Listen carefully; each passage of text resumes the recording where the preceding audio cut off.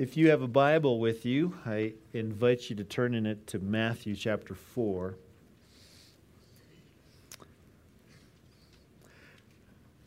This isn't part of our First Peter series, which we're going to pick up again next Sunday. But it does involve Peter. This is the account of Jesus choosing Peter and some other men to be his disciples, whom he later called apostles.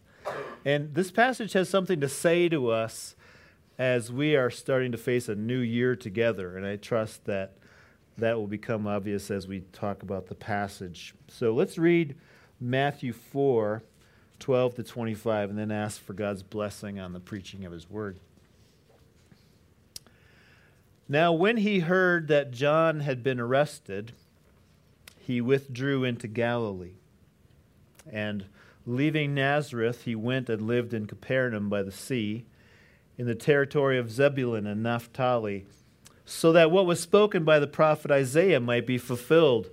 The land of Zebulun and the land of Naphtali, the way of the sea beyond the Jordan, Galilee of the Gentiles. The people dwelling in darkness have seen a great light. And for those dwelling in the region of and shadow of death, on them a light has dawned. From that time, Jesus began to preach, saying, "Repent, for the kingdom of heaven is at hand." While walking by the Sea of Galilee, he saw two brothers, Simon, who is called Peter, and Andrew, his brother, casting a net into the sea, for they were fishermen. And he said to them, "Follow me, and I will make you fishers of men." Immediately they left their nets and followed him. And going on from there, he saw two other brothers, James the son of Zebedee and John his brother, in the boat with Zebedee their father, mending their nets. And he called them. Immediately they left the boat and their father and followed him. And he went throughout all Galilee, teaching in their synagogues and proclaiming the gospel of the kingdom and healing every disease and every affliction among the people. So his fame spread throughout all Syria, and they brought him all the sick, those afflicted with various diseases and pains, those oppressed by demons, those having seizures and paralytics, and he healed them. And great crowds followed him from Galilee and the Decapolis, and from Jerusalem and Judea, and from beyond the Jordan. Let's pray.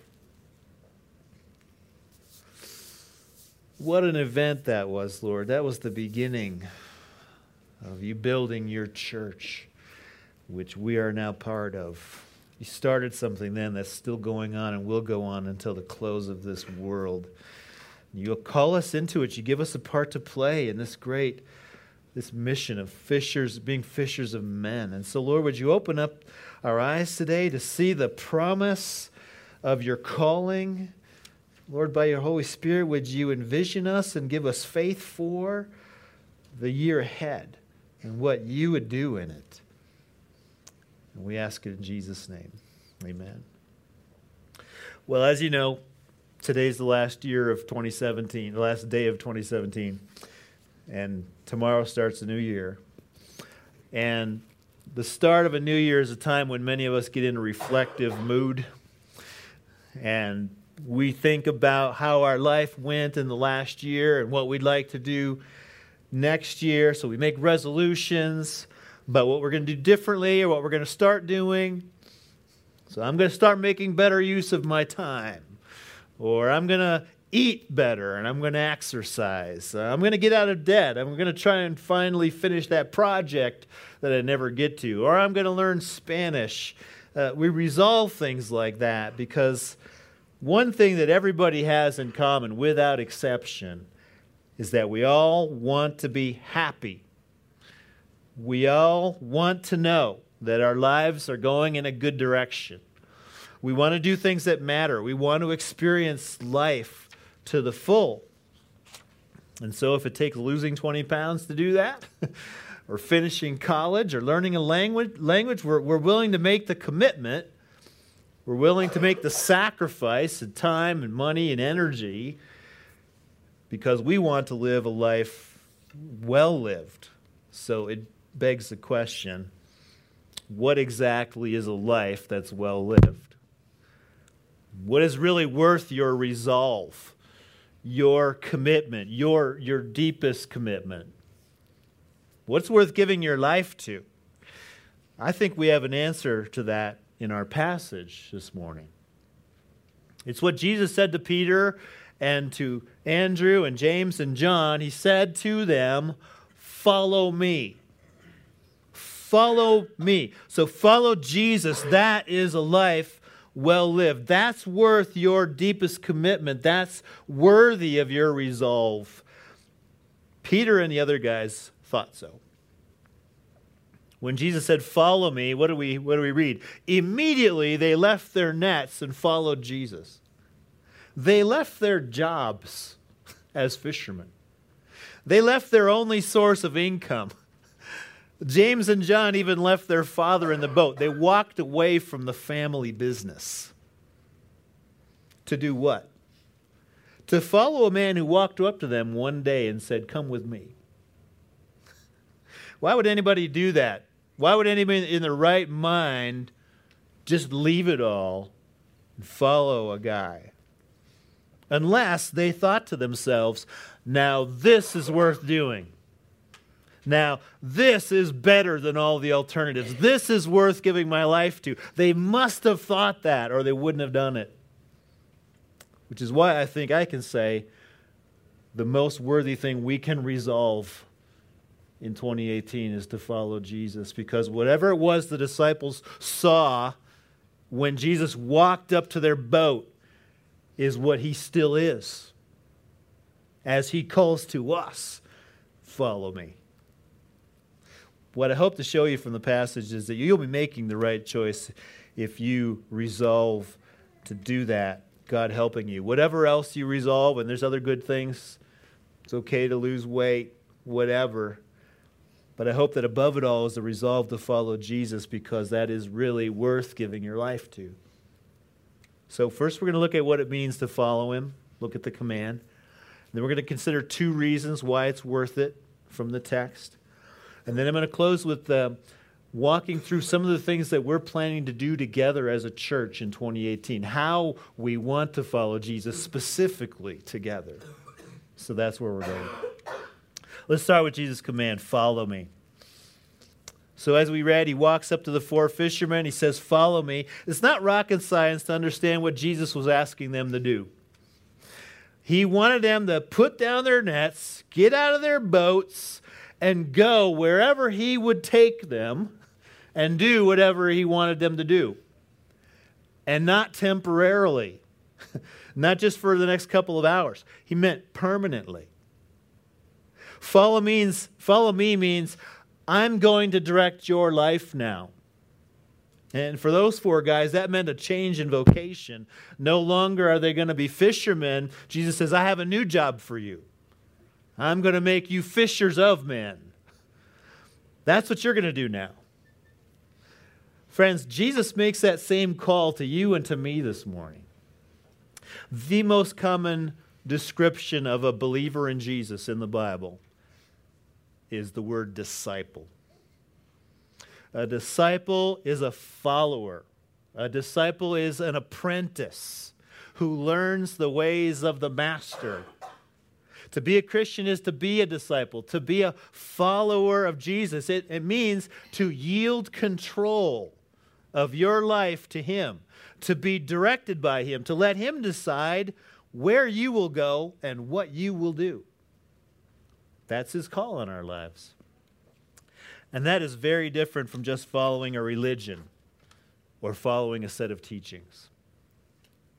It's possible, and I would say that it's common, to reduce Christianity to nothing more than some principles to follow. Some things to do, some things to not do. So do not steal, check, I've got that. Do not covet anything that belongs to your neighbor. Well, I'm working on that. Go to church, read your Bible, do good things for people. We can think that's Christianity. But there are at least two things wrong with that. One is that thinking means you're still in charge. Because what ends up happening is that you decide which principles you want to follow and which ones you will skip, which ones you'll ignore. We skip over the harder principles like, you shall be my witnesses, in favor of ones we feel more comfortable with, like, on the Sabbath you shall do no work. Rest and recreation, bring it on. God's will for me, I can handle that. Risk my reputation by talking to a coworker about Jesus, maybe later. See, we're still in charge if Christianity is just principles to follow. But that's not following. Here's the other thing wrong with thinking Christianity is just following teachings rather than following a person. It's impersonal.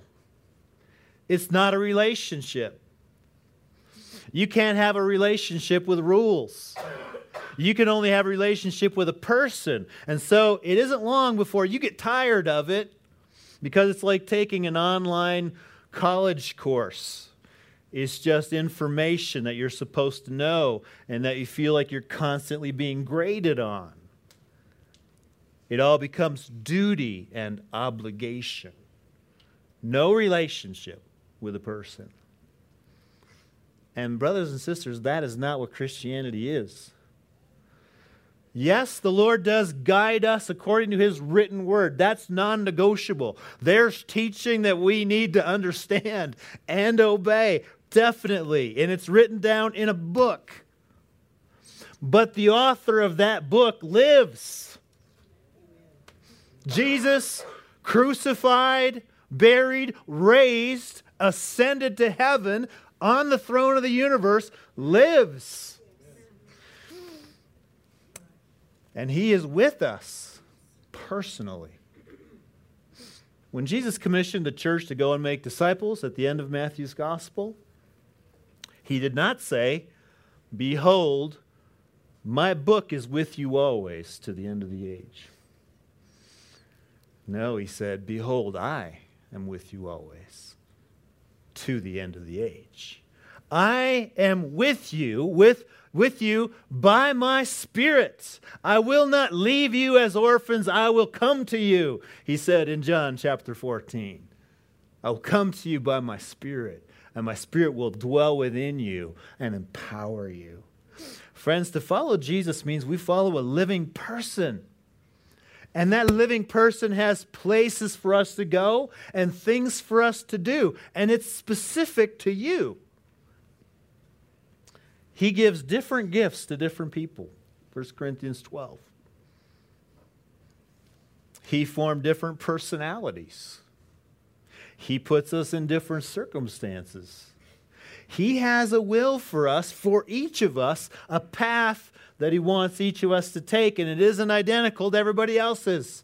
Some parts are the same, the trajectory, the goal, the principles, but your individual path in life is specific that the Lord wants you to walk down. Follow me, Jesus says. Now, why should we do it? We need motivation. And God is gracious to give us motivation. You know, He's got all the authority that there is in the universe, and He could just tell us to do things and not explain it. That would be fine. That's within His rights. But He's gracious, and He gives us reasons because He knows we're but dust and we need help. And that it's hard for us to do it. And so He's given us reasons, and I see two of them in the text that we're going to look at this moment.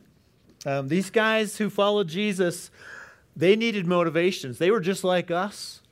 They needed a job. They needed income. They needed a roof over their heads. It wasn't comfortable to get up and walk and follow this guy into the unknown. And yet, they did it, so we want to see why. What enabled them to do that so we can do the same? So let's look at the two motivations. The first one is the greatness of Jesus. That's the first motivation to follow Him. The greatness of Jesus.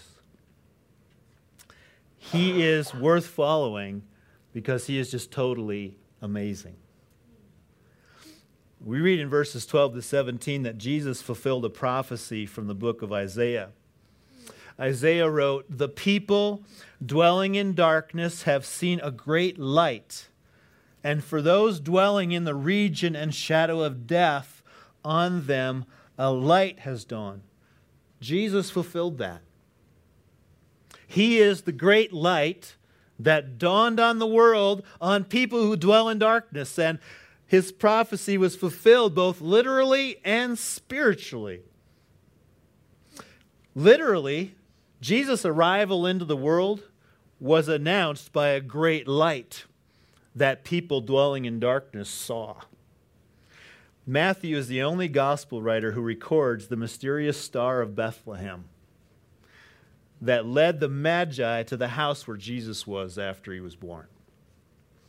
"Where is he who has been born the King of the Jews? For we saw his star when it rose and have come to worship him." There was literally a great light in the sky that those in darkness saw. I'm reading a book right now, makes a very convincing case that what they saw was a comet. Comets were sometimes called stars, and they have the ability to actually stand over a point because they have a tail and actually point to something, which is what it had to do in order for them to see which house Jesus was in. It's a real fascinating read. Is it true? I don't know for sure, but it sure makes good sense. That maybe what they saw that led them all the way was a comet. So already this says something about Jesus that's amazing. I mean, who else gets his own comet to announce his birth? Right? That didn't happen when I was born. Who else has the cooperation of the cosmos to draw attention to his arrival? Only someone born the King of the Jews, who deserves our worship because he's God. The great light drew attention to him. And the light itself was symbolic of the spiritual reality of who Jesus is. He's the one who brings the light of life into the world. The text says Jesus came to those who dwell in the shadow of death, not just in the darkness of night, but the shadow of death. That means Jesus is the light of life. He brings hope to those who face the reality of death, which is all of us. He brings eternal life. He brings an answer to death. And we know how he does it from the rest of the gospel. He came to take the blame and the punishment for the sins of all who trust him as Savior. He came to bring forgiveness for the wrongs we've done. He came to make us right with God by removing the offense of our sin that stood between us. He satisfied God's law that there needs to be punishment for sin. He came to die on the cross that we might live, that we might have the light of life, that we might have the kingdom of heaven. That's what he said in verse 17. Repent, for the kingdom of heaven is at hand. The kingdom of heaven, which is the arena of God, in which he brings joy and life and hope and permanence. That arena is in Jesus Christ. Heaven has come near. The kingdom of heaven has come in the person of Jesus. That's why he's worth following. Peter recognized it. He said in John 6:68, Lord, to whom shall we go? You have the words of eternal life. Nobody else has that. Jesus is the one you can hitch your wagon to. He is somebody truly great. In our day, people get followers by seeming to be great in some way. It's easy to do now with Twitter, Facebook, blogs, right? You can get followers right? If you say enough interesting things, if you sound like you know what you're talking about, if you reach some kind of celebrity status, you can get lots and lots of followers. You can get people to retweet your tweets and link to your articles and use your name in conversation. You can get all that in this life. People get followers because people think they're pretty great. Well, friends, nobody has anything on Jesus. Nobody's in his class.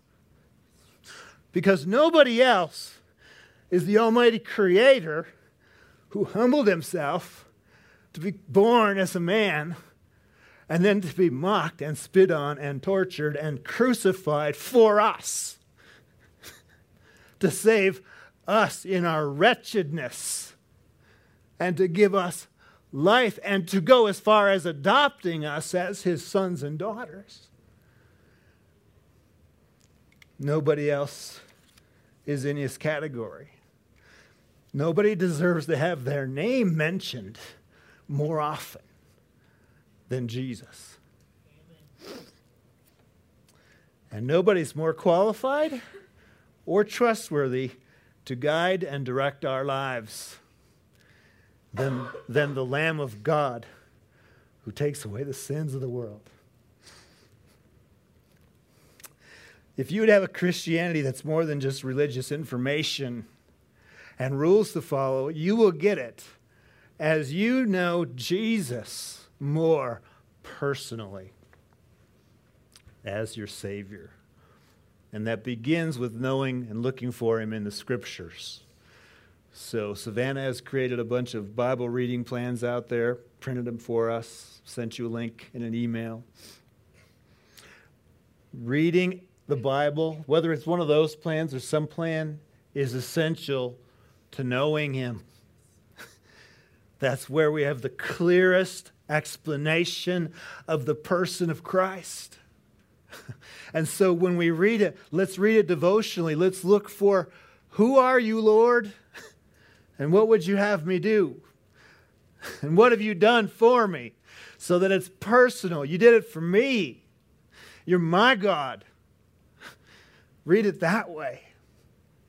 Not just because you have to do it, but because he's there. He's written you a letter. He wants you to know him. It starts with that. So the first motivation for following Jesus is because of the greatness of who he is. The second motivation is this.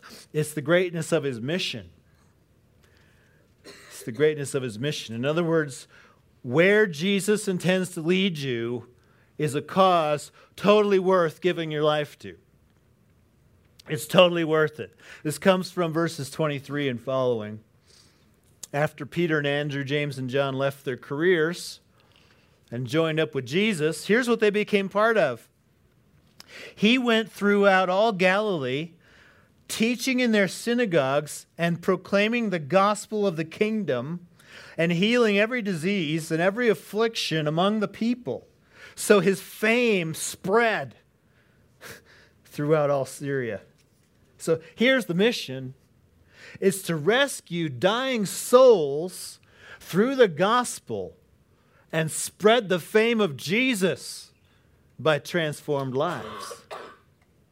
The mission is rescue dying souls through the gospel and spread the fame of Jesus through transformed lives. The first thing we read is that Jesus went about proclaiming the gospel of the kingdom.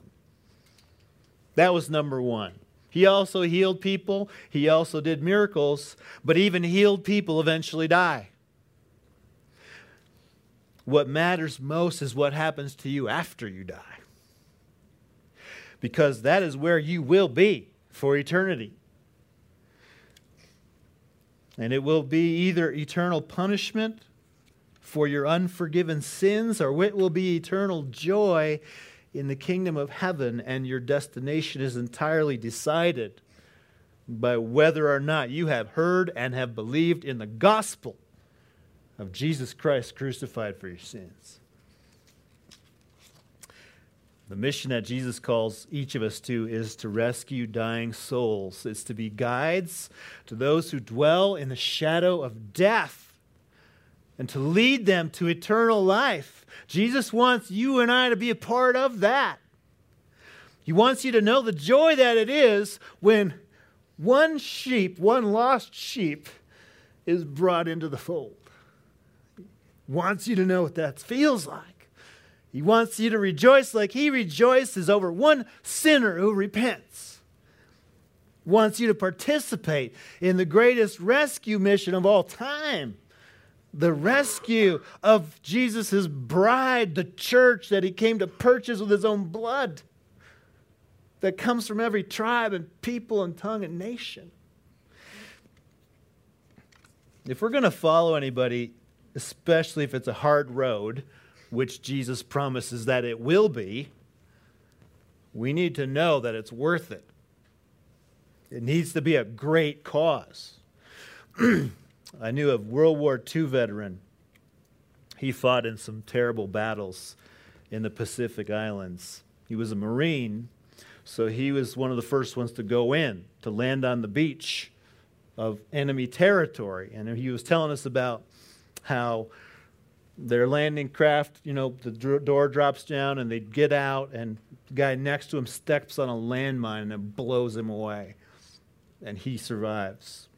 He saw a lot of death. He saw a lot of horrific things.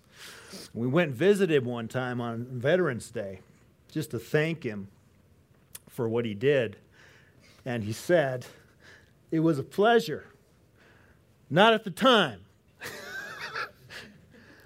But when I see you and I see what it has caused and that you live in freedom, and I see your kids growing up in a free land, it was worth it. It was a pleasure because it was a great cause."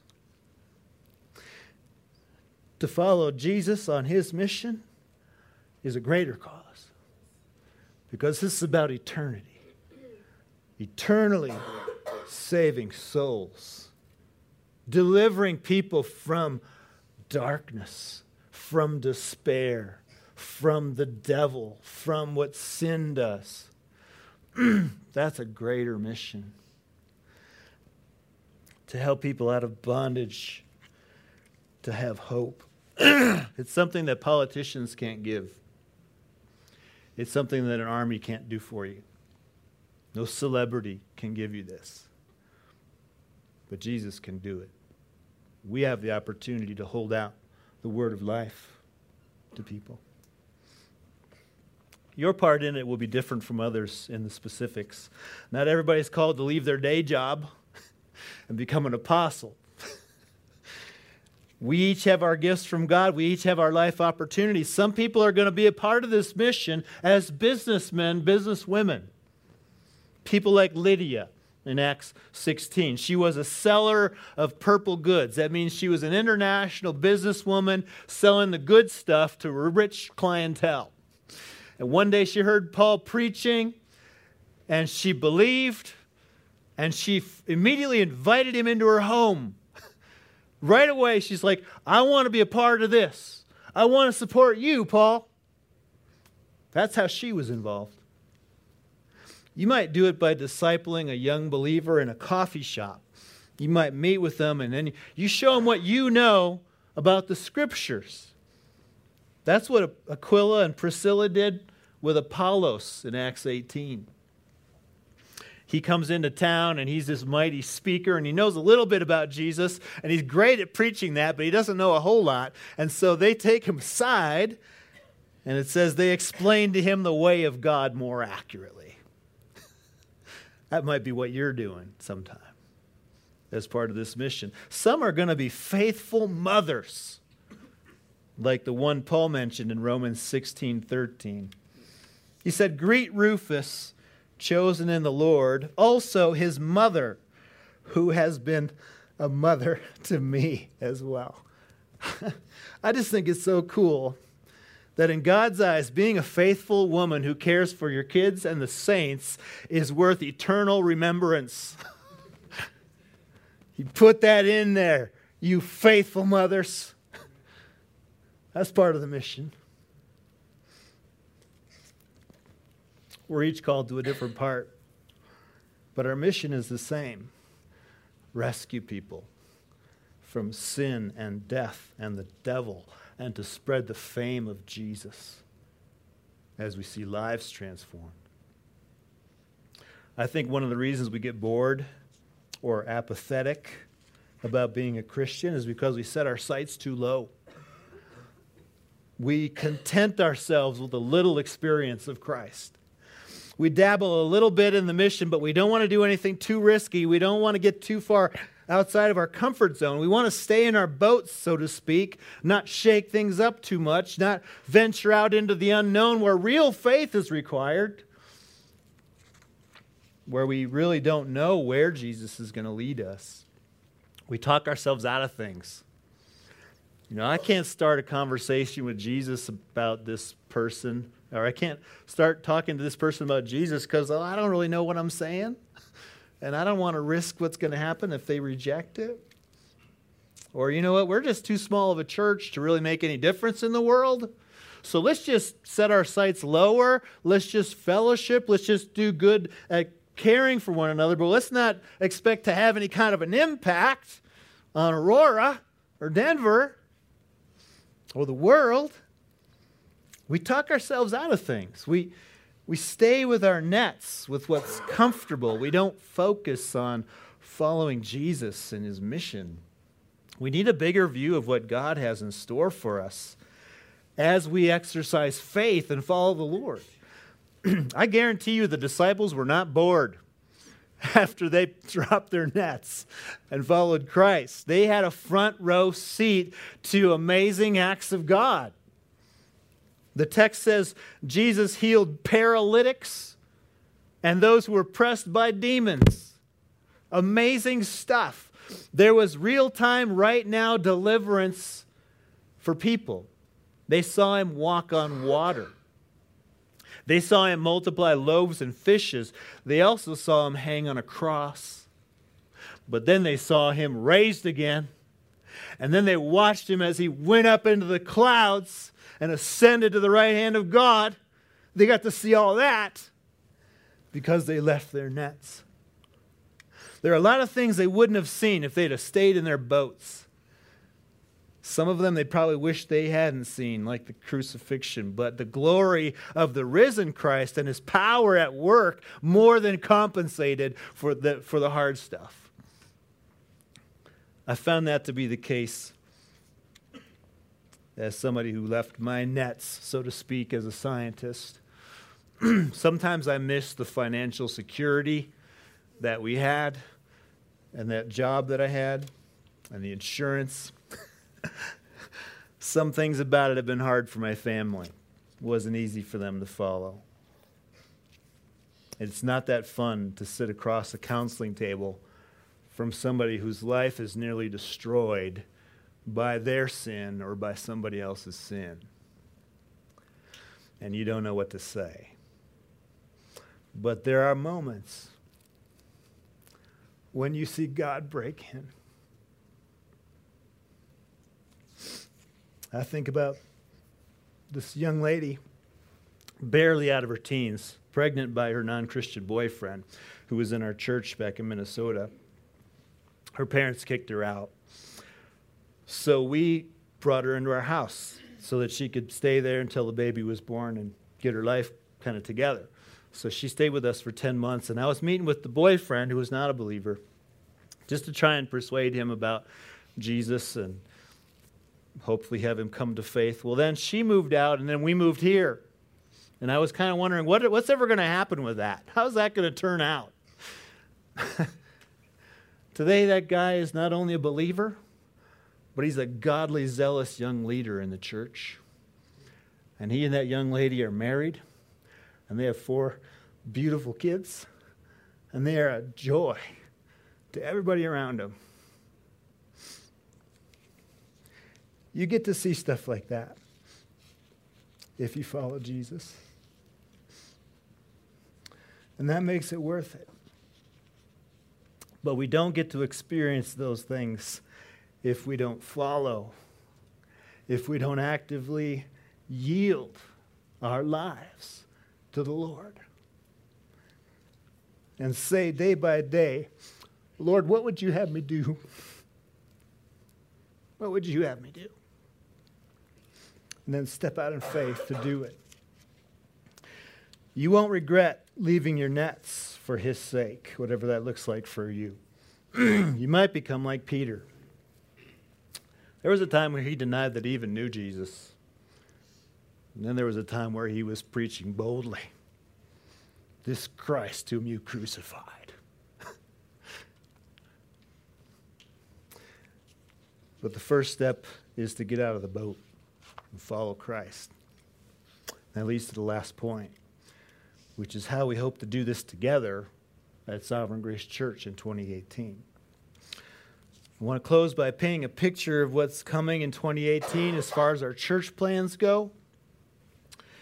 I don't think these will be new to you, but we've mentioned them in other meetings. But I want to highlight them this morning because this is how we feel like Jesus is saying, follow me. This is how he's saying to the church, this is what I want you to be about.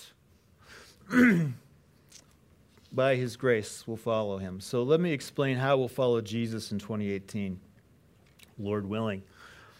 First, let me share some perspective about where I think we are in our church's history.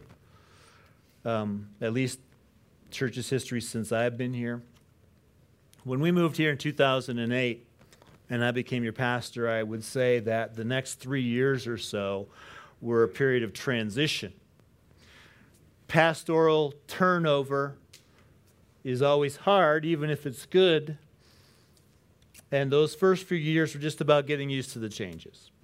We moved a couple of times, among other things. Then we went through a season that I would call stabilization. About 2011 or so, our family of churches went through a season of division. Charges were made against the character of some of our denominational leaders. There was a lawsuit. People left churches. Churches left our denomination. And so I think that produced a lot of good things. But it was a time when a lot of our energy, especially as a denomination, was focused on stability. Just kind of settling, where are we all going to land? That was our focus for a while, gaining stability. And now I think we've entered a new stage, both as a denomination and as a local church. And I think we can call that stage mobilization. Mobilization. In other words, our sights are now more than ever on advancing the kingdom of God. We're less concerned about stability, and we're thinking more about growth. And here's what that means for our church. We've been a church that meets in Aurora. But we think the Lord wants us to see ourselves as a church that is here to reach Aurora. In other words, to think of ourselves as a church plant, not as an established church. To ask ourselves, if we were planning a church in this city in 2018, what would we do? What would be essential and what would be negotiable? If we were starting from scratch, if we wanted to bring the gospel to our neighbors, our coworkers, the people that we live around, what would we do? Those are questions we've been asking ourselves. And it's led to some new initiatives and some experimentation. So first of all, Dan and Todd and I are taking a course from Tim Keller's church called Ministry Design. It's all online. We go at our own pace, but here's what it's for. It's helping us to form what Keller calls a theological vision. And now, a theological vision is not a vision statement for the church. Rather, it's something that helps us figure out what we're going to do with what we believe at our particular time and place. Maybe the best way to explain it is this. We believe that people must trust in Jesus Christ to be saved. That's belief. But what specifically should we be doing, given our context in Aurora, to see that come about? Should we go and preach on street corners? Should we have evangelistic Bible studies? Should we blanket the city with flyers to invite them to come to our events? What actually should we do with our time?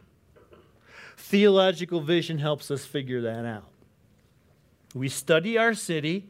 We look at who God has made us to be, our particular gifts and circumstances and whatnot, the gifts He's given us, and we say, okay, let's do this now.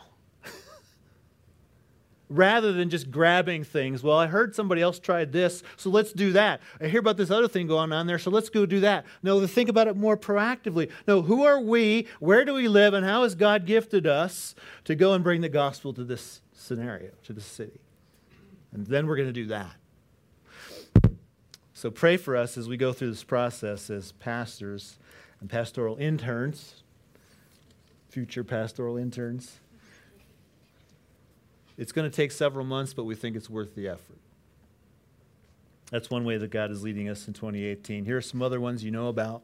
We've been experimenting with our meetings outside of Sunday.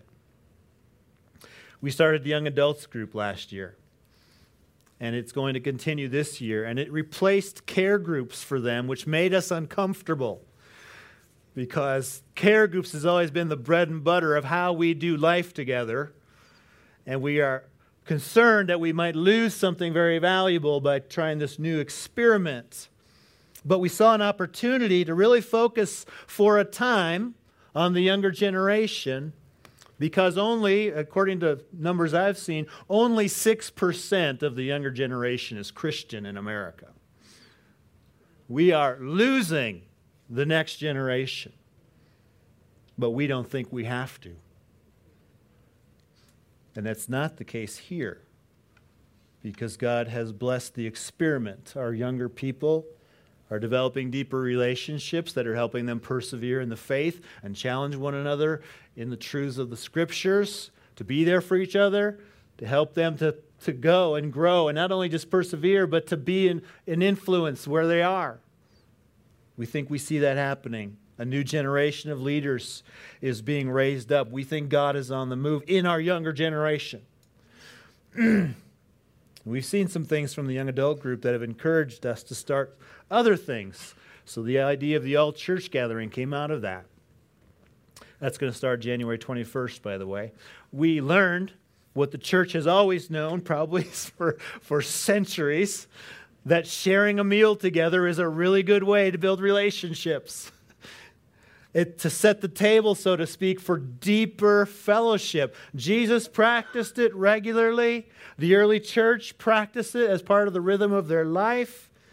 Even heaven is pictured as a banquet, the marriage supper of the Lamb. So once a month, we're going to get the church together.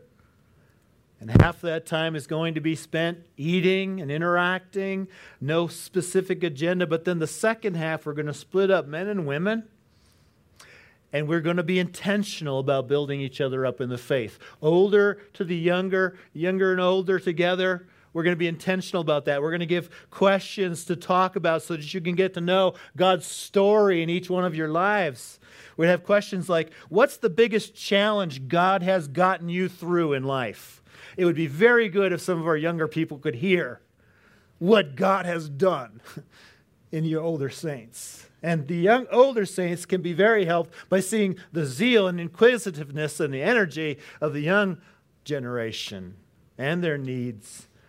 We're going to ask questions like, what's the clearest answer to prayer you've ever received? Things that help us to get to know God's work. We're going to be intentionally cross-generational about that because the church is not just one demographic, young or old. It's all of us. It's what He has assembled. That's the very first topic we're going to talk about in our discipleship community, which is one of the new things that we're trying here. I mentioned that already. 19 people are signed up. That's also not exactly a care group. It's more of a targeted theological and character training for those who have the hunger and the opportunity to grow and potentially be leaders. It's going to require sacrifice. It's going to have assignments. The goal is to follow Jesus and His Word and to stir one another up, to take risks, and to engage non-believers with the gospel. That's the goal. Care groups won't be left untouched. We're used to always talking about the sermon, and that's stood by us for years, and that's perfectly fine. But we think for a season, we're going to do some material together. We're all going to go through life, the gospel-centered life. which was material we did like 7 years ago. It's very user-friendly. You don't have any homework. You do it all right there in Care Group. But it's like, how does the gospel actually make a difference in my life? How am I different for having believed this? And what difference does it make in the way I live? That's what we'll all go through together in Care Groups. It's 9 weeks. And then the last thing I want to mention is our next sermon series after 1 Peter. I've had a growing conviction that there's a subject we haven't spent enough time on, which is pursuing the Holy Spirit and His power for life and ministry. We read this morning what it looked like to follow Jesus, and consistently in His ministry and in all of that the apostles saw, it involved amazing things like healings, demons being cast out, signs and wonders. People got transformed. And it all has to do with the Holy Spirit working powerfully among those who are trying to spread the fame of Jesus. You shall be my witnesses. That comes after this promise. You shall receive power when the Holy Spirit has come upon you, and you shall be my witnesses. You shall receive power from the Holy Spirit. That's what's going to bring transformation. That's what's going to turn Peter into this scared guy, into this bold proclaimer. We want to spend more time on that. We're going to have five messages and hopefully more on pursuing the Holy Spirit's power in our lives. And that'll start after 1 Peter. And part of that is Mark Prater coming to give a seminar on prophecy. And that's going to be that's going to be June 1 to 3. We're doing that with Grace Community Church. So, all that to say, I believe the Lord wants us to experience more of what the 4 men experienced when they left their nets and followed Christ. More demonstrations of God's transforming power. So let me just close with an invitation to you in 2018. Let's follow Jesus together. Join us in planting a church in Aurora, Denver. Our church in this city. Lean in and take advantage of the opportunities that you have to grow and spread the fame of Jesus. And I believe He will. We will see Him do great things. Whatever else you resolve to follow Jesus together, God helping us. That is worth giving your life to. Let's pray. You took normal people, Lord, just their flaws are all recorded for us. And we thank you for the encouragement that is, because you used them to turn the world upside down. You started with 12. That's all you needed, 12. We've got more than 12. So, Lord, would you envision us for what you could do, and would you, above all things, empower us by your Spirit that you have given to us? Lord, we haven't tapped into all that you want to do. Help us to follow you, Lord, in faith. You are great. You're loving. You're powerful. You mean to do us good. Everything you call us to do is the very best thing possible. So, Lord, help us to see that. Build your church here, we ask in Jesus' name. Amen.